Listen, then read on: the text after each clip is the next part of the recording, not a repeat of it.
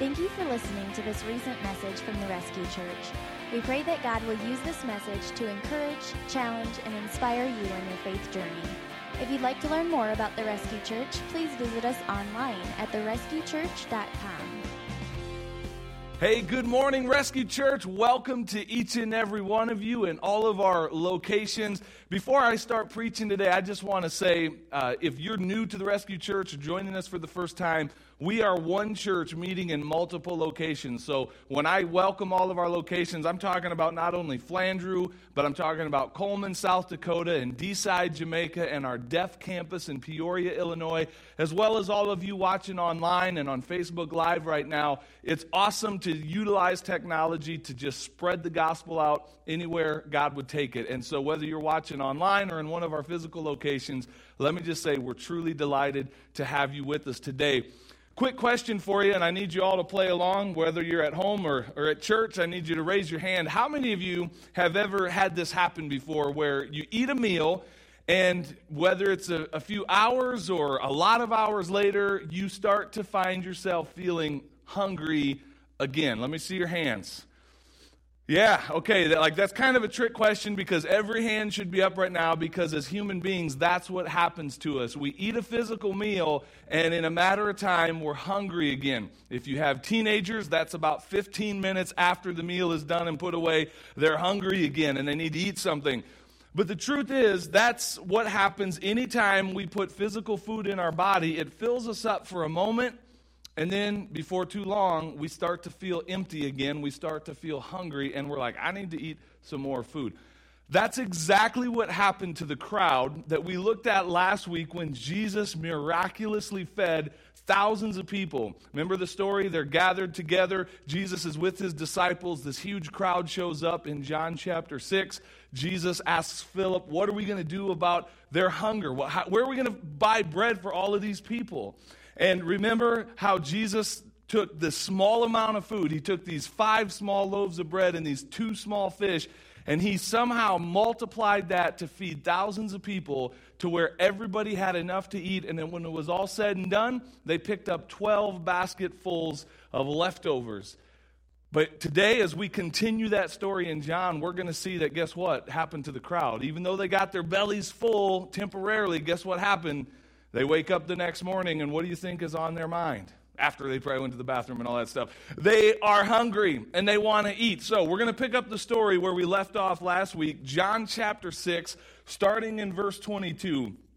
John says this. He says, the next day, the crowd that had stayed on the opposite shore of the lake realized that only one boat had been there, and that Jesus had not entered it with his disciples, but that they had gone away alone. Then some boats from Tiberias landed near the place where the people had eaten the bread after the Lord had given thanks. Once the crowd realized that neither Jesus nor his disciples were there, they got into the boats and they went to Capernaum, look at this phrase, in search of Jesus. This crowd goes looking for Jesus, okay? Notice that phrase. We're going to come back to that in just a moment. When they found him on the other side of the lake, they asked him, Rabbi, when did you get here? Now watch what Jesus says. He doesn't even answer their question and tell them I walked across the water last night. He doesn't even say any of that. Jesus answered, very truly, I tell you, you are looking for me, not because you saw the signs I performed, but because you ate the loaves and had your fill. Do not work for food that spoils, but for food that endures to eternal life, which the Son of Man will give you. For on him, God the Father has placed his seal of approval. Here's the first thing I want you to notice in the story as you're following along with me on your handouts. Write this down. I want you to see this, that Jesus exposes the fact that the majority of this crowd was seeking him for their own gain. Remember when it says they went in search of Jesus, they went searching for him? That's good, right? Like, I hope today that I'm speaking to some people in all of our locations and online who are searching for Jesus. I hope there's people in the sound of my voice right now that don't really know Christ yet, but you're searching. But Jesus points out the fact that you're searching for me really out of wrong motives. You're not searching for me because you recognize my deity and because you want a relationship with the God who created you. You're searching for me because I put on an amazing display of fish and chips, and you had more than you could eat, and you were filled and satisfied, and now you're hungry again, and you're looking to fill your physical bellies. You're searching for Jesus for the wrong reasons. I would contend that even today, people search for Jesus for the wrong reasons. We come to Christ sometimes with impure motives. Maybe we heard some late-night cable TV preacher telling us that if we just prayed a prayer and invited Jesus into our life, we would be healthy and wealthy, and we would never struggle, and it would really help if we sent his ministry $1,000 today, to sow a seed. And we've been a little bit misled that if we bring Jesus into our life, he's kind of like our cosmic genie that we carry everywhere with us, and he just does for us everything we ask him to do, and our life gets better because of Jesus. I would contend our life does get better, much better because of Jesus. But if that's our motive in coming to Christ and searching for him because I want a better life, we're missing the whole point and message of the gospel. Our focus is on the physical, not the eternal. I've known of stories where people have accepted Jesus as their Savior because they wanted to win a girlfriend or a boyfriend over.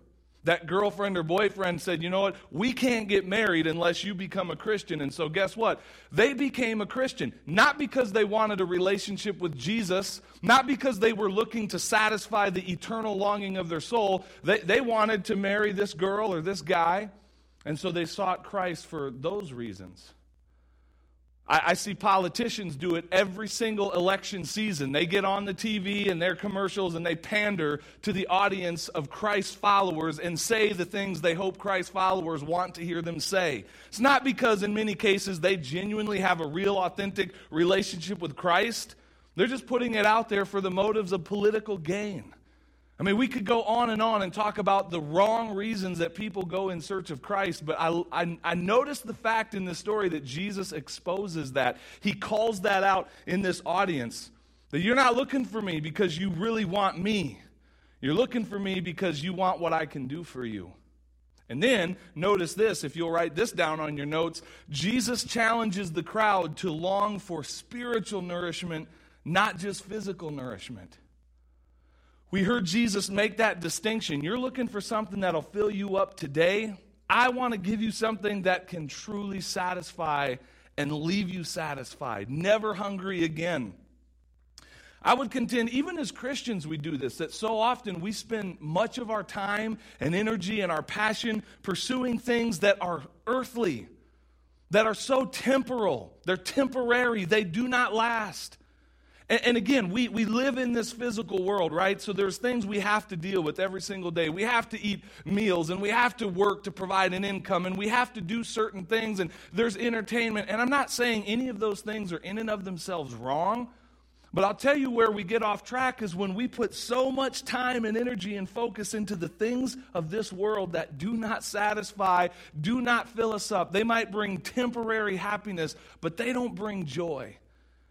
And we miss out on the greater reality that there is a spiritual hunger inside of us that we're looking to fill. And Jesus is about to tell us he's the only one who can fill it. And we spend so much time pursuing things other than Christ, pouring our time and effort and energy into things that at the end of the day don't matter for eternity's sake. Can anybody say fantasy football? Can anybody say Netflix and Facebook? And I'm not preaching against any of those things, but it's amazing how we can give so much of ourselves to stuff that really doesn't matter. But when we think about this spiritual hunger, what does that really mean? Like, what are some things that we hunger for spiritually? I would say things like true peace and joy and truth. Like people wanting to know, is there really truth? Can we know the truth? Life, Jesus said that he came that we may have life and have it more abundantly, and purpose. Do you know how many people are going through their life every single day longing for purpose, but having no sense of purpose? And again, on one hand, I might be describing non-believers, people who are outside of Christ, but dear Christian, listen to me. I'm describing Christians. I know people who claim to have a relationship with Jesus, and yet so much of their time is put on the earthly things that they go through life with very little sense of purpose and passion for why they're here. They don't get up in the morning grateful for a new day and looking to charge the hill for what they can do for God's kingdom. They don't have purpose. They don't have peace. Their relationships are full of turmoil and dysfunction, and there's very little joy in their life. And man, I'm telling you, when I see that in a Christian, it's evidence to me that someone is putting so much focus on here and now instead of eating from the bread of life and being filled to satisfaction. And that's what Jesus is going to move on to here as we keep going through this story. Verse 28, look at this. This is an interesting question. Then they asked him, "What must we do to do the works God requires?" Jesus answered, "The work of God is this." He's about to tell us what the work is that we have to do. Are you ready? Lean in and listen. The work of God is this: to believe in the one he has sent. That's our job. That's our work, is to believe. But notice, before we focus on that, notice this works-based mindset of the people. A works-based mindset says, what do I have to do in order to earn God's favor? What work do I have to try really hard to make God happy with me and pleased with me?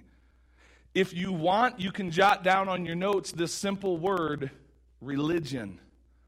Because, friends, that's what religion is. Religion is a man-made system of rules and structures and morality that says you have to try really hard to overcome all of your bad deeds and outnumber your bad deeds with good deeds so that God will accept your hard work and how moral you've been and how righteous you've been. And Jesus gags on religion. Because God's word tells us that your best moral effort is like filthy rags in the sight of God. He is not impressed with how well you can follow the rules and try hard to earn his favor. That's not the work that he requires of us. The work he requires, if you want to write this down, Jesus declares that faith in him is the key to eternal life. It's our faith in Jesus that is the key to eternal life. That's the part we play, is we believe. Now, you may want to write this phrase down. It's not on the screen or it's not on your notes, but I would just contend, and I think the Bible supports this in James, that our faith leads to good works, right? So if we have faith, if we truly believe in Jesus, it will affect how we live our life, and it will affect the morality and the works that come out of our life. But our salvation is not dependent on how hard we can work to have the bread of life that Jesus offers. Jesus said, you want to know your work? It's to believe. It's faith in Christ, and it's in faith in Christ alone that is the key to eternal life. He did the salvation work on the cross, and we're going to see more of that even next week as we look at what does this mean, this whole idea of Jesus being the bread of life. We're going to dig even deeper into that. Let's keep reading. Verse 30 says this, "So they asked him, 'What sign then will you give that we may see it and believe you? What will you do?' And then look at, they're really hinting around like, hey, hint, hint, we're hungry. They said, 'Our ancestors ate the manna in the wilderness. As it is written, he gave them bread from heaven to eat.'" If you want to jot down Exodus 16, you could go back and read about how God provided manna, bread from heaven, to feed the children of Israel as they're out in the wilderness. So they're kind of hinting around, hey, do a sign for us and maybe make some bread for us because we're kind of hungry. Jesus said to them, "Very truly I tell you, it is not Moses who has given you the bread from heaven, but it is my Father who gives you the true bread from heaven. For the bread of God is the bread that comes down from heaven and gives life to the world." "Sir," they said, "always give us this bread. That sounds like really good bread. Give us that bread." Look at what Jesus said. Then Jesus declared, "I am the bread of life. Whoever comes to me will never go hungry, and whoever believes in me will never be thirsty." By the way, we're going to see in just a moment, like next week, not in just a moment, in a couple of weeks, we're going to see how this crowd is disappointed when they hear this. Because essentially, Jesus just shut down the buffet. Jesus just said, the fish and the bread that you ate yesterday and that I displayed evidence of who I am, that's not really what I came to give you. I am the bread of life. I am what really satisfies. And we're going to see that most of this crowd is kind of disappointed. They're like, oh, we were just kind of hungry. We're just hoping for carbohydrates to fill us up. And Jesus is kind of saying, I'm like the king of carbohydrates. I am the bread of life. So on your notes, if you want to write this simple statement down, Jesus claims to be the source of true spiritual nourishment. And he's not really unclear in any way about this. He's very clear. I am the bread of life. I am the one that the Father has sent down to give life to the world. You want to be filled? You want to be satisfied? You want to be full of life? You'll find it in me. I am the bread of life, and it's through faith in me that you can be full of the bread of life. This next verse is disturbing to me, and I want to park on it for just a moment. I just want to read the next verse. Verse 36 says, "But as I told you," this is Jesus saying to the crowd, "as I told you, you have seen me, and still you do not believe." You've seen me. You've seen me heal people. You've seen me bring dead people back to life. You just saw me yesterday take a small amount of food and multiply it to where the whole crowd of you had something to eat, to the point of being full, to the point that there were leftovers. You have seen me, and you still don't believe. I wonder if I'm speaking to someone in the Rescue Church today. You clicked onto this message. Someone invited you to one of our campuses. You're sitting there right now, and you have seen all kinds of evidence of God's existence in your life, and you still don't believe. You say, John, what kind of evidence are you talking about? Man, I would just say what deep in your heart you know to be the case when you look around at the created world, nature. You see the sun coming up in the morning and the moon coming up in the evening and the stars in the sky and the lakes and the trees and the animals. And you look inside your body and you're like, man, this is a pretty complex system of systems that all rely on each other. And I have this amazing body that has a tendency to heal itself and to fix things when they're wrong. And all of that evidence points to what deep in your heart you know to be the case, that there is a God, there is a higher authority. And so desperately you want to believe what they told you in school, that there is no God, there is no creator, there is no purpose. You are God. You are the source of morality. Whatever you think is right, you get to decide. But deep, deep down, something inside of you is unsettled, but you still don't believe. Man, to me, that's a sad verse, that people can be brought face to face with the evidence of Jesus Christ and still stiff-arm him and push him away and say, I don't believe. And as we're going to see next week, that's not so much a head issue, it's a heart issue. It's not so much that, oh, wow, I can't get my mind wrapped around the supernatural reality of someone who can call a dead person back to life or heal someone who hasn't walked their entire life and now they're walking and jumping and dancing around. It's not that I can't get my mind wrapped around that must be something supernatural. It's a hard issue of I don't want to surrender my life to that supernatural God, because if I surrender to him, then I'm off the throne of my life and he gets to take control. That's really what's at issue here. But man, I pray I'm not speaking to someone in our church today that Jesus would say that same thing to you. You've seen me. You've seen evidence. I have been there so many times in your life, and yet you still don't believe. My prayer is that today you're doubting, and let's just call it really what it is. My prayer is that today your rebellion comes to an end, and you humble yourself before the authority of the King of Kings and the Lord of Lords, and you receive Jesus into your life. That's my prayer for you. Let's finish up this passage, verse 37, and then we'll bring it to a stopping point at verse 40. 37 says this, all those, Jesus is speaking here, he says, all those the Father gives me will come to me, and whoever comes to me, I will never drive away. Look at that promise from Scripture. Jesus is saying, if you come to me, I won't push you away. Doesn't matter what your past is, doesn't matter where you were last night. If you come to me in faith and receive me, I will not push you away.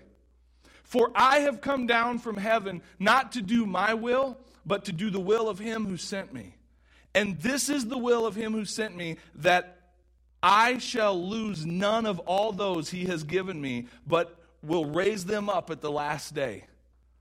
And then look at this last verse. He says, for my Father's will is that everyone who looks to the Son and believes in him shall have eternal life, and I will raise them up at the last day. Friends, I just want to pause the story here. Next week, we're going to continue on in this passage in John and see how the crowd responds to this. Jesus is about to go even more deep into teaching that they're going to find a little bit abrasive next week as we continue the story. But I just want to ask the question as we look at that statement of Jesus, for my Father's will is that everyone who looks to the Son and believes in him shall have eternal life.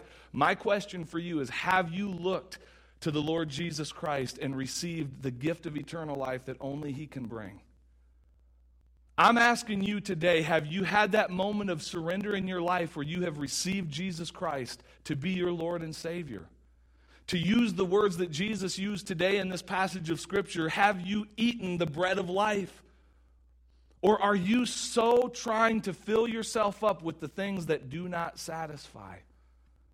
And let's be honest, they bring temporary satisfaction, just like that physical meal we talked about early on. Yes, temporarily, you'll feel a little bit of happiness, a little bit of contentment, a little bit of satisfaction, but it does not last. It wears off so quickly. And Jesus is offering you something so much more filling, to where you don't have to say, I'm still hungry, I'm still looking for something. Jesus says, I am the source of life and truth and joy and peace and contentment and purpose. I'm the whole package. I'm the bread of life, and I'm making it available to you. Have you received him? To the Christians in the sound of my voice, I just want to ask you this question. What is Jesus saying to you today? Through the power of his Holy Spirit, what is he talking to your heart about? Because, again, this isn't just non-believers that get sidetracked with the bread of the world, so to speak. We as God's people, we as Christ followers can ourselves lose sight of the bread of life. And even though Christ lives within us, we still try to fill ourselves up with things that don't satisfy.